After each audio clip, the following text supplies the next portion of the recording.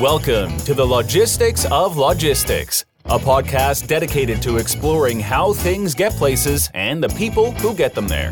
We'll talk with logistics and supply chain leaders about innovation, industry trends, and the future of the logistics business. Now, here's your host, Joe Lynch. Hello, friends. Welcome to the Logistics of Logistics podcast. My name is Joe Lynch. Thank you so much for joining us today. Today's topic is the warehousing crisis with my friend Chuck Coxhead. How's it going, Chuck? Absolutely wonderful, Joe. It's a pleasure to finally get to see you here. I listen to your podcast all the time.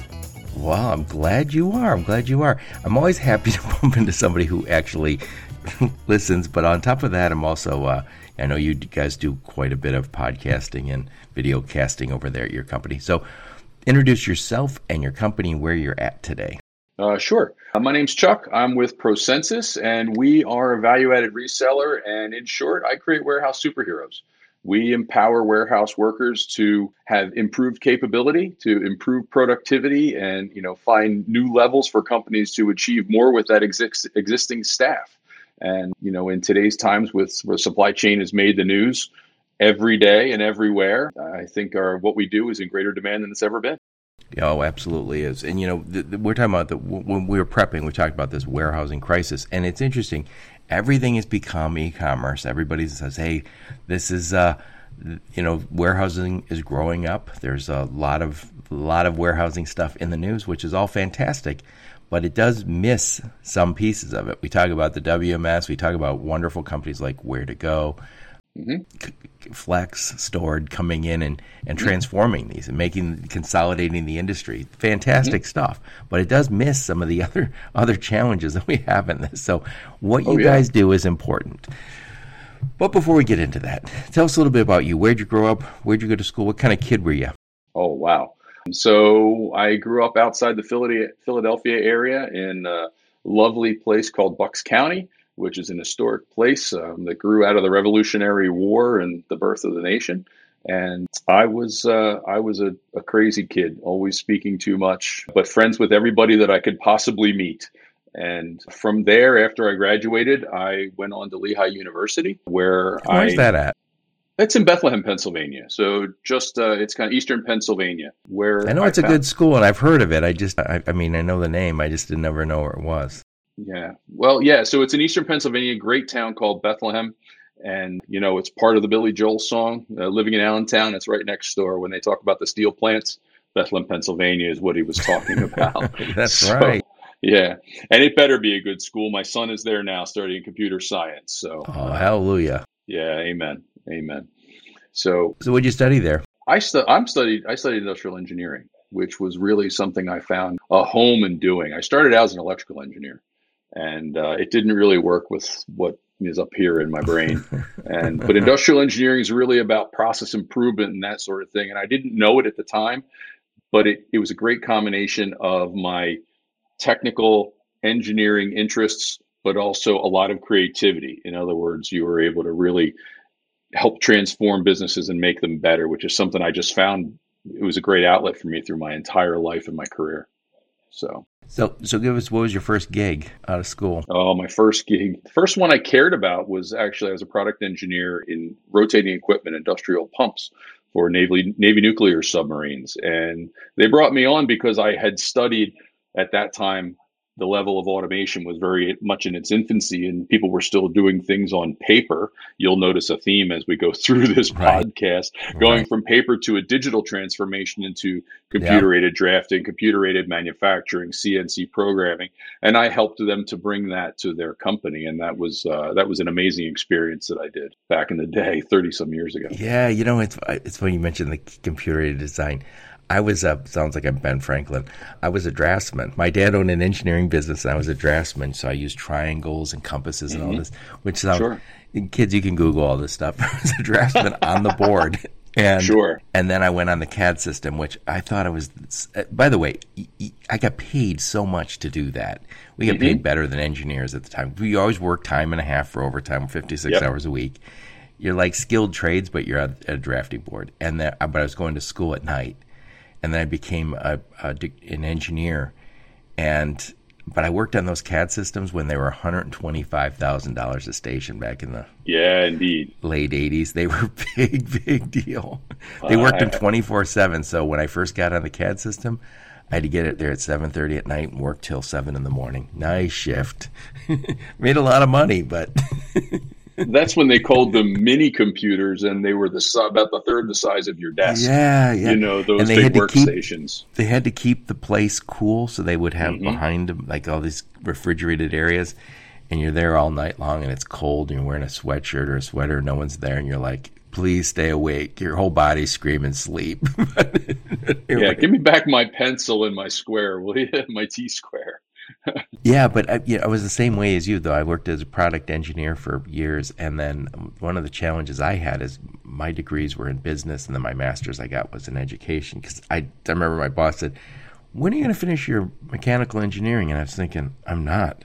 I'm already doing this job, and I'm not so sure I like it. I didn't say that. I said, I love this job, but I decided I wasn't going to get the ME. I don't know if that was a math problem or a beer problem. Probably a combination of both. I had that problem. Anyway, so what was your next gig?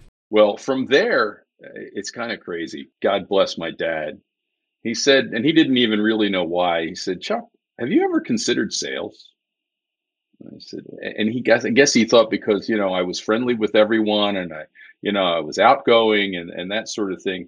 And I said, boy, I never really gave that any thought, Dad, but, I love my dad and I respect him. So I went to a health club and started selling health club memberships so I could learn.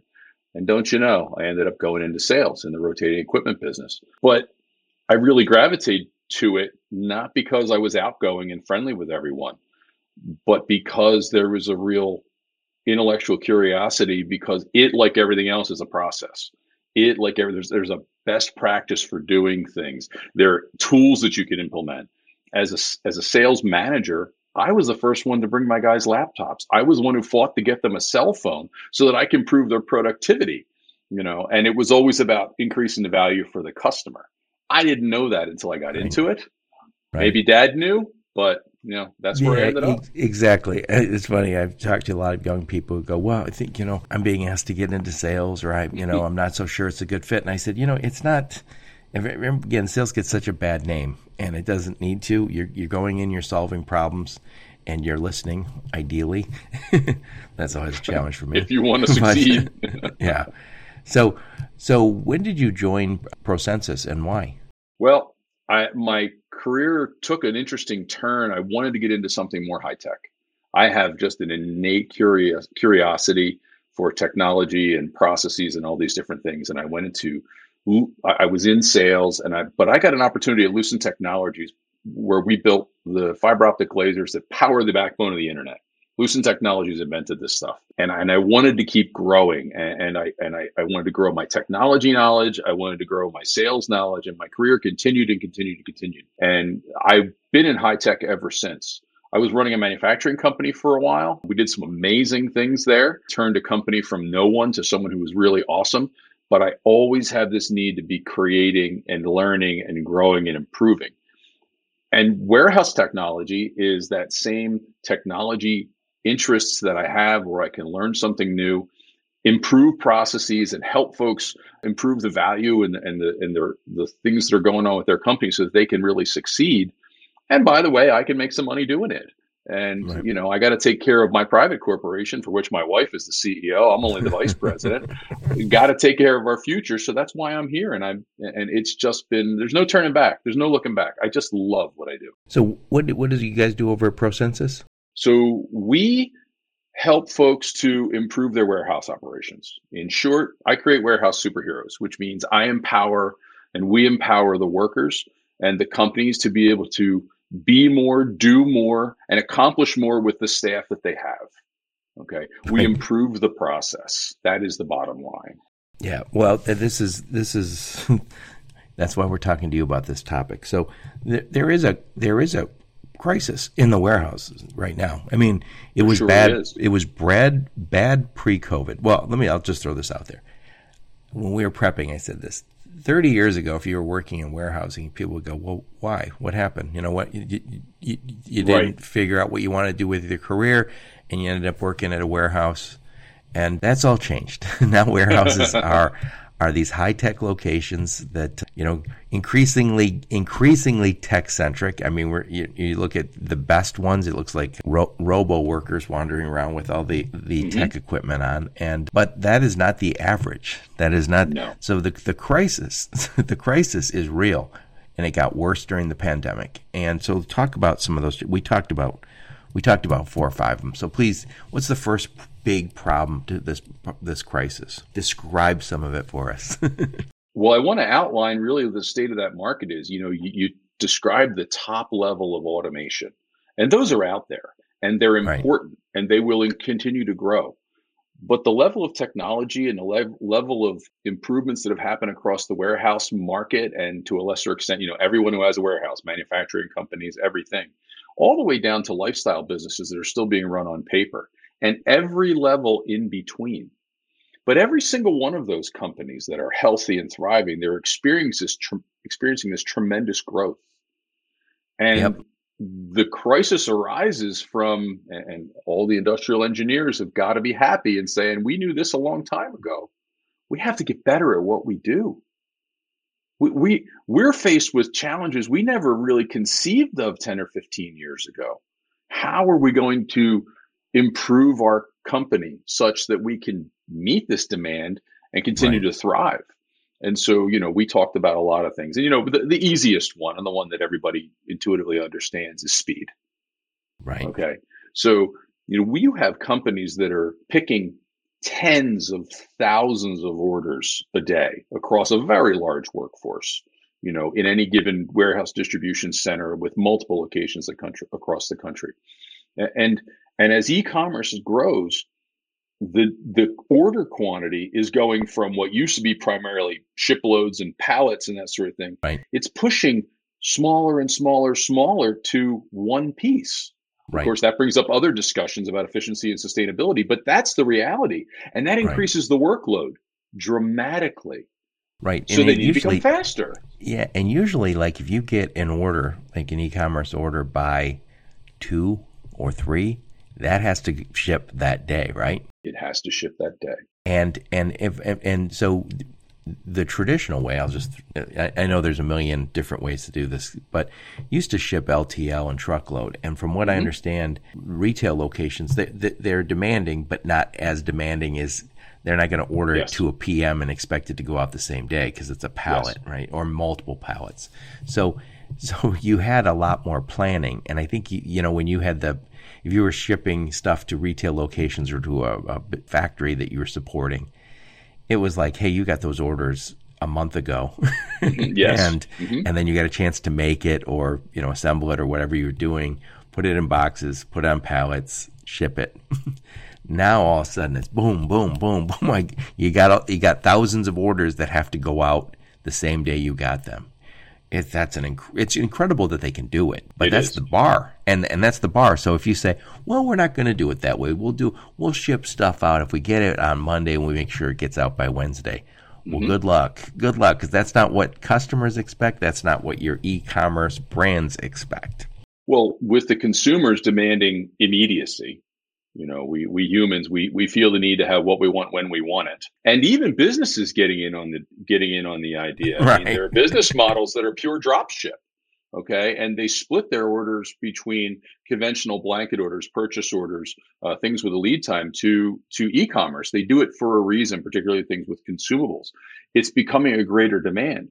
But what happens is when that expectation for lead time is so much shorter than the lead time for the actual products themselves, there's only one way to make up for it, and that's with massive amounts of inventory. There's no magic to it. You just have to stock more and honestly have a crystal ball to be able to predict the future. Good luck. Right. Yeah. So the first big problem these companies are facing is the need for speed. They got to get faster. And again, the bar is high and it's getting higher. And that goes directly to the second challenge that you told me when we were prepping is the labor shortage. Absolutely. You have a hard time getting anybody to go in and do these jobs. So what's the problem with that? Talk a little bit about the challenge with labor. I know that's a big one. It's huge. Well, again, just like the rest of supply chain and warehousing, distribution, e-commerce, it's in the news every day nowadays.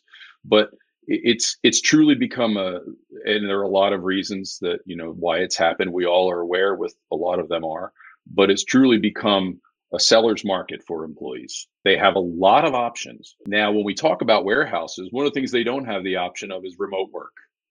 Okay. Right. It always bothers me a little when people say, well, everybody should be working remote. Well, I've had a lot of blue collar workers working for me, folks, and they're not going to be working from home. That's really where the magic happens, is they're in those warehouses getting out the door. But it's become a reality.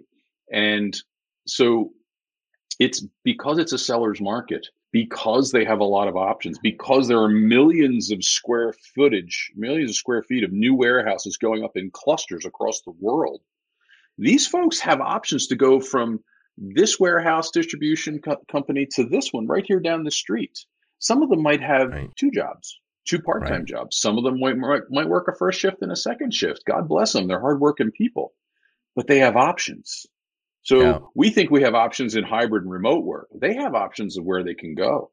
Yeah. And just getting them to do the work and be the best workers is really where the problem comes in. Well, and I think one of the challenges we also have here is it's not easy work, right? So if you say, hey, Chuck, I can just speak for myself. If I had right now the choice, and I've said this a few times in my podcast, every time I have warehousing people on, say, if you gave me the choice of, hey, I'm going to go work in a low-tech warehouse down the street, and you're going to be walking around, you're going to walk 10 miles a day, you're going to be lifting stuff all day, or you can go do DoorDash or Lyft, I'd be like, you know what? I can drive around, listen to my own music, drink my pop.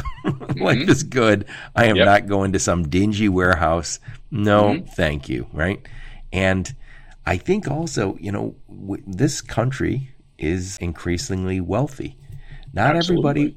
So if you had a son or daughter who was like, well, I think I'm going to go work in a warehouse, you're like, well, make sure you're working in one where you're going to learn something, where you're actually part of the supply chain. Don't go work in that dingy one where you're not going anywhere, right? Well, the conditions in a warehouse, you're walking at 10 miles a day on a concrete floor all day long. Okay. In the summer, depending on the location, it's hot. Some places it's hot all year round. Some places it's cold all year round. When they open those bays, you better have your coat on. Some of them are cold refrigerated warehouses. There's an increase in grocery delivery and that sort of thing. And heck, vaccines. Those are cold warehouses. They're not comfortable. They're not ideal working conditions. My daughter works in procurement and at one of the vaccine companies, and she said she kept getting dragged into the warehouse, which is refrigerated. Yeah. That she, like her sister and her mom, have been cold their entire life. They've never had a warm minute of her life, and to be dragged through that cold warehouse for long shifts. She goes, and they kept calling her our best warehousing worker. And she's like, I'm complimented, and I think I'm being manipulated at the same time. I'm being tricked. Well, you always got to be complimenting and taking care of your people. So I'm certain there's a good part of that. Yeah. So anyway, number one, the need for speed. Number two is labor shortage. That is going to be a problem, and we have to. Chuck, we could talk about this one all day, but this is my feeling. You either make that a really attractive job, or plan on always struggling with labor. And how you make that attractive, we'll get into that in a minute. Part of it's going to be the way you treat them and all the rest, but another is going to be, well, what kind of tech do you have? So what's one of the other pieces of this crisis that we're experiencing? Well, one thing with the labor shortage, when you have new employees coming on board, you need to make them as productive as possible, as quickly as possible. You need the flattest learning curve that you can have so that you have lightning fast onboarding. Right. If it takes 6 months to bring somebody up to speed, it's too late. Okay. They've been a burden on your organization, and sometimes they're counterproductive. Right. Yeah, and sometimes they have contingent workforces. I know I had a guy on my podcast here talking about you can go on an app on your phone and get a job working in a warehouse. And he had worked at 6 warehouses across the country. He's a guy like you. He's a warehouse tech guy, and he worked in 6 warehouses in 3 months. And he says, I have an app on my phone. And he said there's a lot of people who jump in and work, kind of overflow.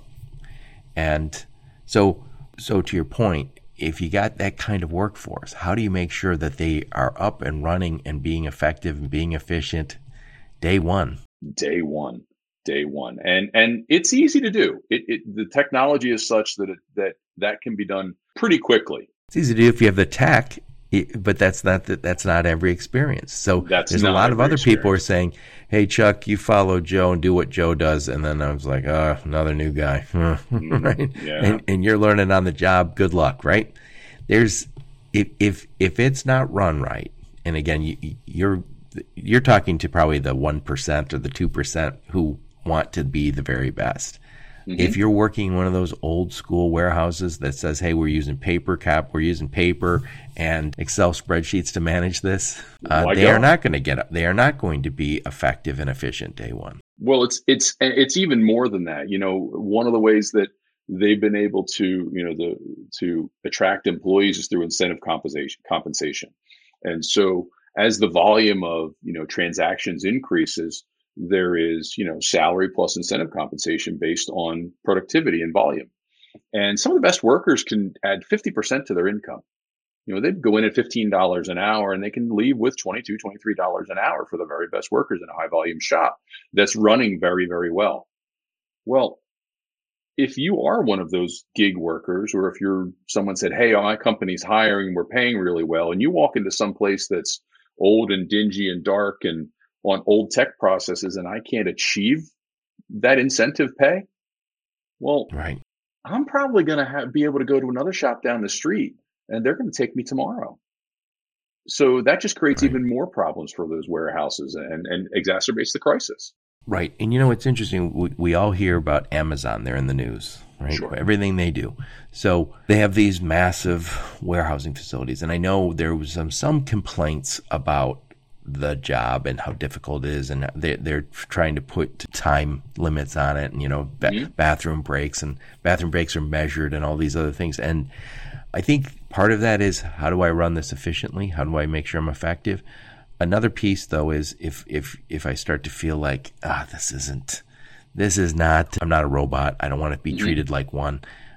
So there's a trade-off on some of that, right? And I'll throw another thing in there is that they've benefits, nice benefits, and then they're educating people. So if I go to work, and not necessarily educated to stay in their warehouse, but educated to be a nurse if I want, they're giving away degrees there. So the bar is high. And I think there's, if you're Amazon and you say we have enormous resources and a lot of money, you can do something. How does the little guy who's, again, coming from the old school to the new school, how does he compete? I mean, that's a challenge. Interestingly enough, I think that they can learn from the part of Amazon that the general public doesn't really hear about. And that is that continuous improvement mindset. There's a book called The Leader's Handbook by Peter Scholtes that I just love. And he's got an amazing part in there. It's the theory of carrots and sticks. It's the old image that you have a donkey with a carrot tied off in front of him for him to follow, and somebody behind going to whack him on the butt if he doesn't follow the carrot fast enough. There's one great big problem with that theory. It assumes there's a jackass in the middle. People are smart, okay? You can't just whip them into shape. So what does Amazon do? What do folks in the continuous improvement mindset and the systems improvement worlds do? Well, what they do is they take a systems approach. Yes, we need to work faster, better, harder, more, but they design the system from the bottom up so that it sets up the processes and the people to achieve the most amount by design.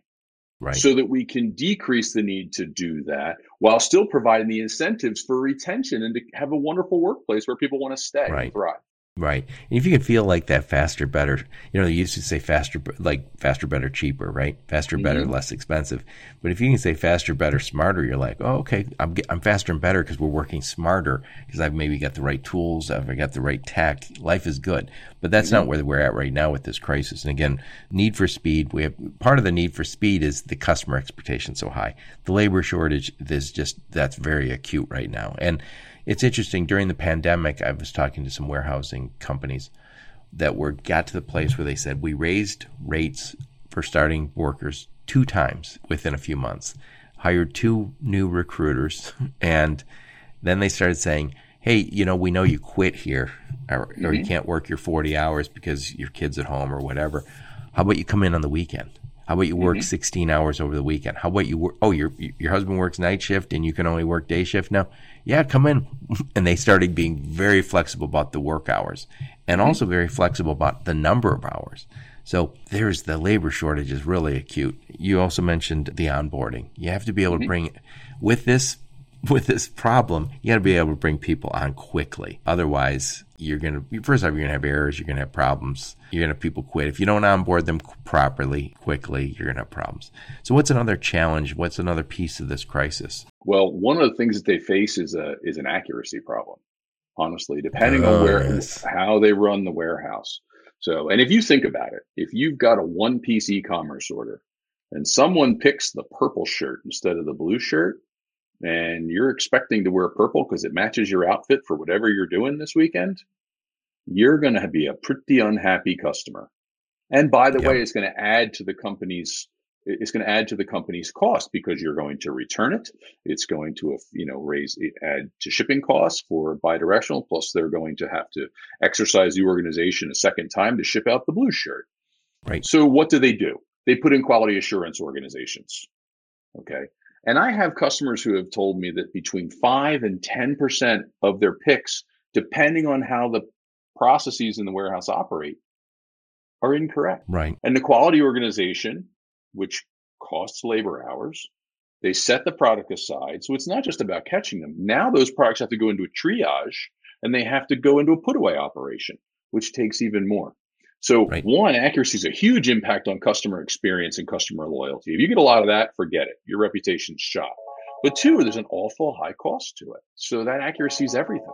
So walk me through this. So if, let's just say I work in one of your let's assume I work in a high-tech location, right? Mm-hmm. So I'm working at one of your warehouses, Chuck, and I get this order and it says, hey, you need to pick this blue sweater. So how do I receive that? Do I receive that on my phone? So if you're working in a tech, yes. So what it'll typically do is the technology that you're using will say, well, the blue sweaters are located in this location. Okay. And I'm going to move to that location. So do I have a big list on my phone, or is that the way that works? Well, see, that's the big change. So when you're working in a paper situation, 99 times out of 100, you have a big list. Okay. And you're working your way down the list with a pen and a check mark and a clipboard. But the accuracy becomes an intrinsic improvement when you have one. Okay. Okay. So it just says, Joe, go get the blue sweater, and it's located in aisle 14, shelf 10. And I walk over there and I open a box, and there's all the blue sweaters, and I grab one, and I walk back and I take it to the pick area. Or no, do I scan it? Do I scan it when I get over there? You scan it at the time. It says I walk over there with a material handling, what's oftentimes called a handling unit or a bin or a cart. Okay. And I say, I'm going to put this product for this order in this cart or this handling unit. And it's going to tell me where to go. It's going to tell me where to grab it. I'm going to verify that it's the right part, and I'm going to put it in the handling unit. All that happens in real time. The system knows where that part is. It's no longer in the shelf. It's in that cart. Yep. And you do I scan the blue sweater, or do I scan the box the blue sweater's in? You're going to scan the barcode, which is typically going to be on packaging, or it could be on a bin in which that part is located, because depending on the item, might not be big enough for a barcode. So I put it in my bin. Now I take it over to the pack area. Mm-hmm. And do I hand that off to somebody else? Typically that's going to go into a pack area where it's going to be queued. Okay. And they're going to pack it, and they're going to prepare shipping, and it goes into the shipping queue where it goes out the door. Do they scan it one more time to say this is the order, and make sure that, do they check? Yes. Essentially what you're doing is you're tracking the product's movement throughout the entire facility. Okay. When it comes in, we know where it came in. We know who touched it in a technologically more advanced operation. Then we take it to a location, and we know it's in that location. In the interim, we know it's in a handling unit. Okay. So we know that it's somewhere in between. It's on cart 62. Well, I'm just trying to get at how like a bad pick happens. So a bad pick would happen if I went and I was told to get a blue sweater, but I was being absent-minded, and I got a purple sweater instead in the box next to it. And then I don't know if I could scan it. Maybe I scan if I scan purple, it would say, hey, that's wrong. Correct. So the way I would have if I'm using the technology properly, I would have a hard time making that a bad pick. You would. And if you aren't using the technology It's properly, easy. there's nothing stopping you from going to the wrong location. There's nothing stopping you from picking up the wrong piece. If I look left because the forklift comes by and is beeping at me, and I reach into the bin and I grab the blue one instead of the purple one, okay, that's how mistakes happen. If I put it into the wrong cart and it goes to the wrong order, or the wrong bin, it goes to the wrong order. That's how mistakes happen. Right. So what we have to do is we have to remove distractions and improve the focus of the employees. Right. So now, do you guys also have like a video record of, hey, this shows Bob is putting the blue sweater that Joe picked, he's putting it in the box, he's putting whatever else goes in the box, paperwork, and then closing that box. Is there a camera that verifies that? The reason I say that is because I know sometimes people are dishonest consumers where they say, hey, I ordered that sweater and it came, or I ordered 3 sweaters, only 2 came. So they have video evidence now? So there are technologies that are assisting in the quality process that utilize video. They're rare. It really is more of we design this system, we design the operation such that it's intrinsically accurate. So I know that the blue ones are coming in. I know where the blue ones are going. The blue ones are in this place because they're tracked all the way from door to shelf. And then they're tracked from shelf all the way back to door. And so by recording that with periodic scanning and making sure that I have the right product, and then making that absolutely as fast as possible, we raise our accuracy to 99% plus. The continuous improvement world likes to talk about Six Sigma, and that's a great ideal. But getting back to it, accuracy is a problem. That's part of this Huge crisis. problem. And the reason is because we're not using the right tech. So what I just described is working at Chuck's facility. If I was working in the wrong facility, though, I would be doing stuff with paper. It'd be potentially, and people are trying to do the right job, but it's a job that kind of, especially after I've walked 10 miles a day and it's late in the day and I've been working all week, I can see where people make errors. In the heat or in the cold, it's creates a lot of fatigue. Yeah, I say this kind of jokingly, but not completely joking, is that's also a job where I find like would be mind numbing. I would be very tempted to use substances to keep me enthused about my work. And that's not going to make me more accurate. Well, I certainly would provide free coffee to every employee. That would definitely be one of my supervision benefits. So the crisis is we have a need for speed. The customer expectation is fast. And even if it's not e-commerce, it is still, the bar is getting raised. We have a huge labor shortage. That's a problem. We have an accuracy problem. We just talked about it. With technology, it's not as bad, but there is a huge accuracy problem. Because, again, the bar is raised so high on this. And then you talk about onboarding and customer, getting people, not customer, worker experience, getting them so they can get comfortable with the job very quickly because there is going to be turnover in this type of work.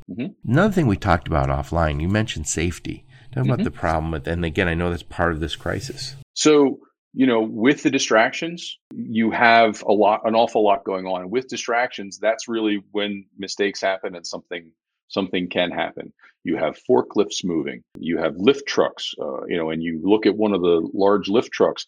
These employees have to strap in with safety harnesses when they're going high up there. So, and they're going, 15, 20 feet even higher to do these things. So that environment can be hazardous. You can be in a cold storage environment. Wait, what do you mean I got to get a harness? I've never seen anyone in these harnesses. So you mean like I get to a shelf way up high and I have to you take a harness to get up there?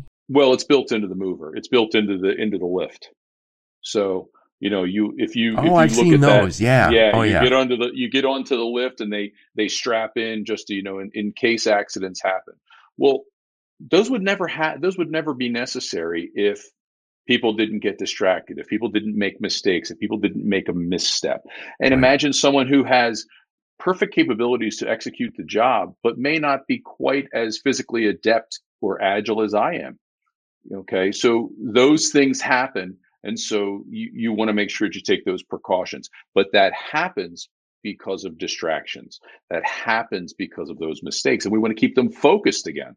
Again, if your job also involves walking around a facility all day, lifting boxes, and you said you could walk up to 10 miles, people are going to be tired at the end of the week. Mm-hmm. And I mean, maybe 20, even 20 something to be tired after walking 10 miles and lifting stuff all day. So if you get them to a place where you say, this is, maybe I'm working under pressure and walking a lot and lifting, especially if you got to lift heavy stuff, I can see where this would be just prone to all sorts of safety problems. I mean, first off, just you mentioned the forklifts and all the going high up, but I think also you're going to have repetitive use injuries. You're going to have, I tried to lift this up, it was over my head and I fell on me, or I hurt my back or my shoulders. It's all going to happen.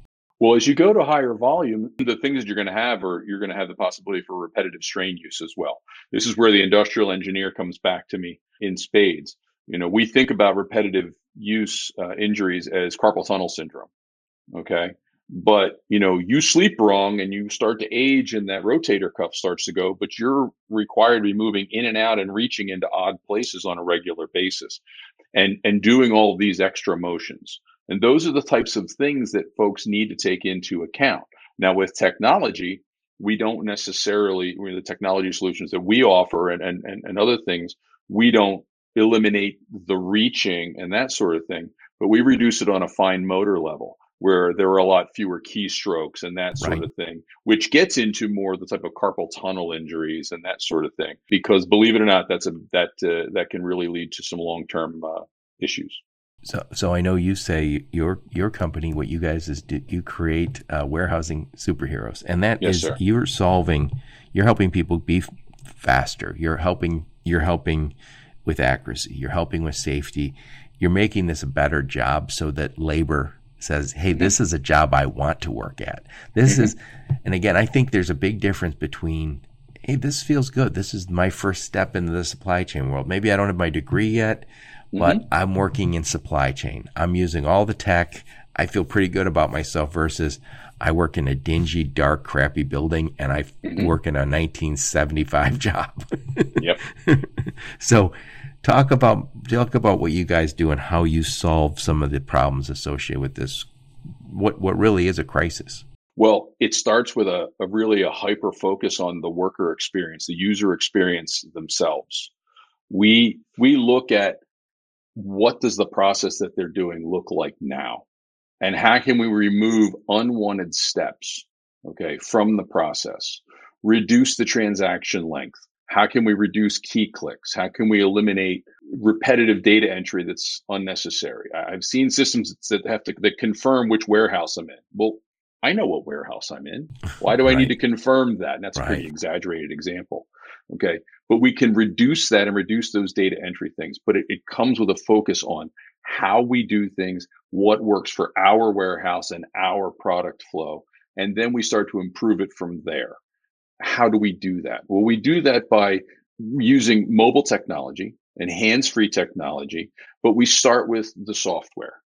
Typically there's a mobile user interface. If folks are making this leap from paper to technology, they don't want to be pushing laptops around on a cart. By the way, those are out there too. The mobile technology has become affordable. My mom uses a mobile phone. A lot of the form factors look like a mobile phone now, but they are all computing resources. And we use that technology with the mobile interfaces that work with the leading warehouse management systems and ERP systems. And we want to make those better so we can eliminate all of that and speed that transaction.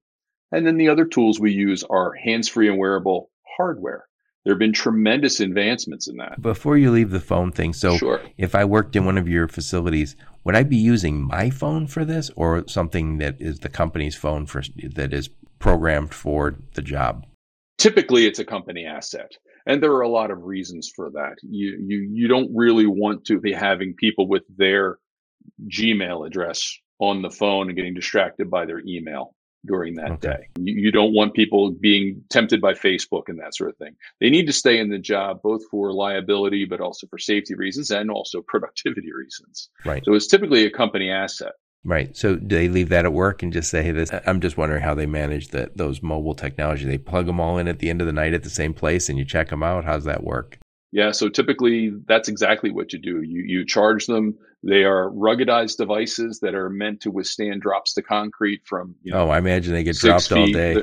Yeah, absolutely. It's not the old iPhone 2 that's going to shatter when it hits the ground. So they're designed to be rugged, and they're designed for multi-shift battery life.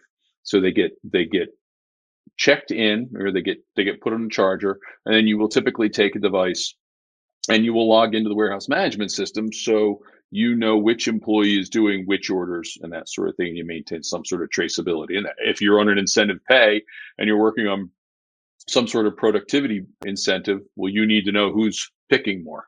And that's exactly how you do it. The system tracks that sort of thing. You can tell what the volume movement is. So that's pretty slick. So you got mostly younger people working in these facilities, and I'm thinking they're very comfortable with grabbing a phone and doing their job all day. And why wouldn't they be? Well, digital natives, right? Digital natives. That's what they're really interested in using. And those younger employees, if you can make that experience better and better, it approaches something called gamification. Right. Okay. And there are some technologies that actually will, kind of make it a little gamification. Like, oh, can I beat myself yesterday? Beat what I did yesterday. And some employees are driven by that. Some aren't. Well, that's why there's still supervisors and warehouse managers, because Right. there are different employees with different motives. Right. So you got this handheld thing, and so that's and that's going to drive my accuracy way up. It's going to hopefully allow me to go much faster than that paper system, or even the hand. So there is handheld scanners. Are those? What's the best practice? Is it handheld scanners or is it phones? I'm just curious where are we moving on that? So that's the cool thing, is that the technology continues to evolve and improve. So the first, you got barcode scanners, and people are very familiar with that technology, and they're all handheld. And then you have integrated devices that integrate the mobile computing and the barcode scanner into one. And those are still widely used nowadays. However, we find that in the ultimate, okay, in a higher level of this technology investment, if you can go to a wearable solution where I can put the computing resource on my arm or in my pocket, and I can put the barcode scanner on the back of my hand, okay, I am now hands-free. But I still have the displays and all the information available to me. And we take it even a step further. Nowadays, you can integrate voice technology with these interfaces for the warehouse management system, where I speak in a casual language, A natural to language. yeah, and it speaks back to me, telling me, proceed to such and such a location, pick 3 pieces, got it, and I move on. I eliminate keystrokes. I eliminate unnecessary movement. I can increase my speed. I can make it a much easier system to understand and to learn, because it's literally guiding me for every transaction Right. to some extent. And that's really where the technology is going, to allow that full user interface. So you get back that speed right away from all this cool tech, and then you get the accuracy is built right into the technology, right? It's the accuracy is kind of enabled by the technology. So is the speed. Also, I think you've made the job easier. And I'm not going to say fun. It'd be fun the first day where you're like, look at me wearing all this tech.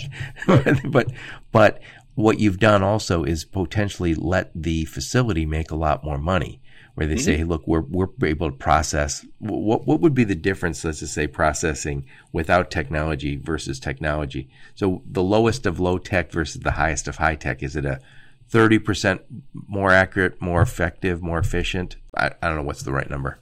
Well, the numbers vary. So if I have someone who's working on very, very old tech, I will tell you, I worked for a guy who used to keep, it was a small business manufacturer. And when I started with the company, he used to keep all the inventory in his head. And Nice he did touch. a pretty good job. To his credit, and he's still my friend to this day, he did a pretty darn good job. But we grew the business. And he quickly realized that the number of piece parts increased, and the frequency of orders, all that had to change. So we improved it. So when you go from a system where something's in someone's head, you could see numbers that are 75, 80% greater productivity. That's an extreme rarity. But if you're on paper, when someone takes that enters the order, prints out the paper, takes it to someone else, gives it to the warehouse. They got They take it, put it on a clipboard. cart, clipboard, pen, paper, distractions. Oop, I made a mistake. No verification. You can easily achieve improvements of 50%. Easily. Right. So that gets back to these guys who are on, if you're on incentive pay, you can make a lot more because I have this technology. But even if you're not on incentive pay, the warehouse that you're working at is making more money because they have this technology. And so you could make more money, right? If the warehouse is really not effective and not efficient, lots of accuracy problems, it's hard to go in and say, I'd like a raise because they aren't making any money.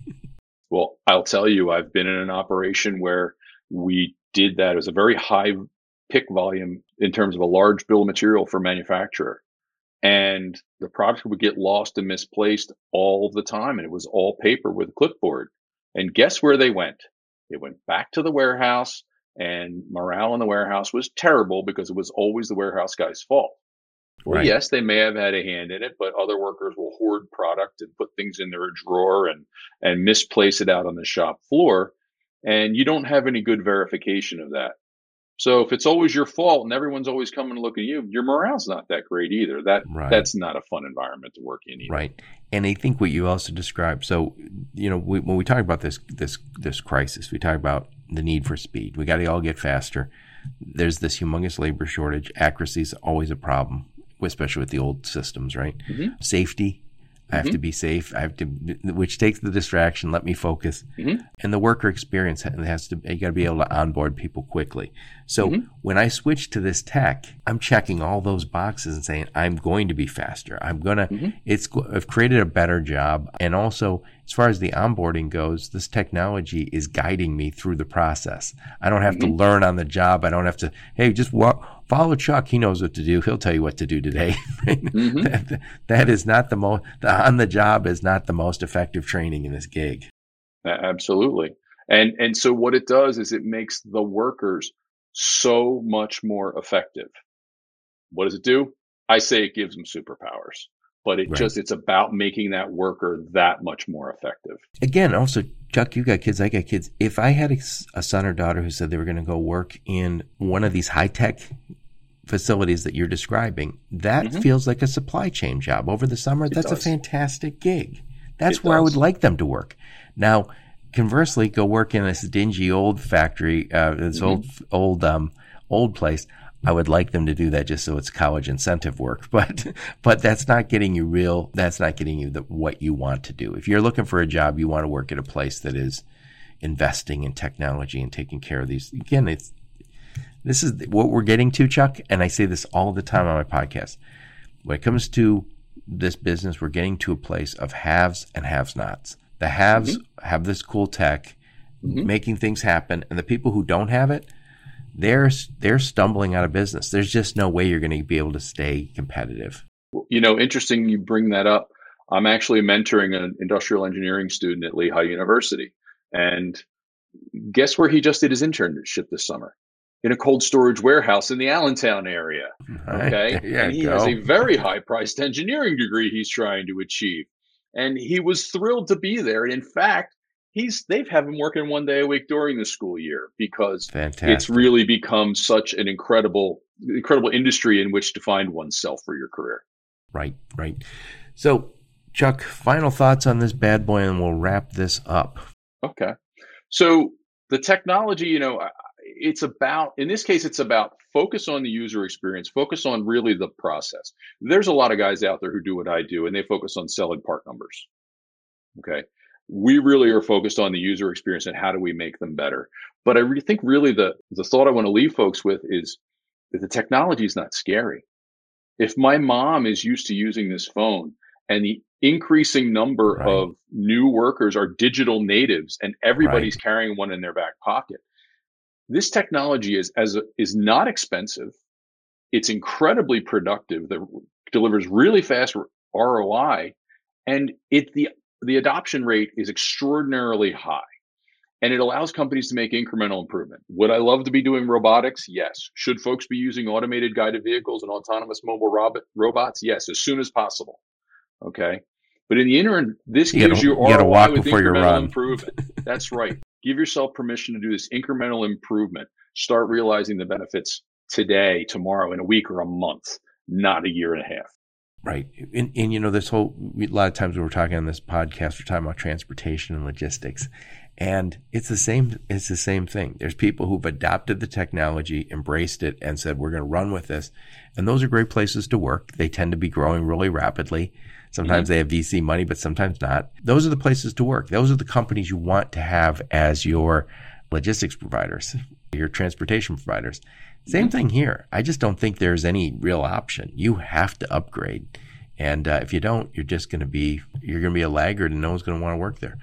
And again, this speaks to this crisis that we're experiencing. Again, the bar just keeps getting higher and higher. And if you say, well, we're going to do better with our Excel spreadsheets and better with our paper copies, good luck to you. So.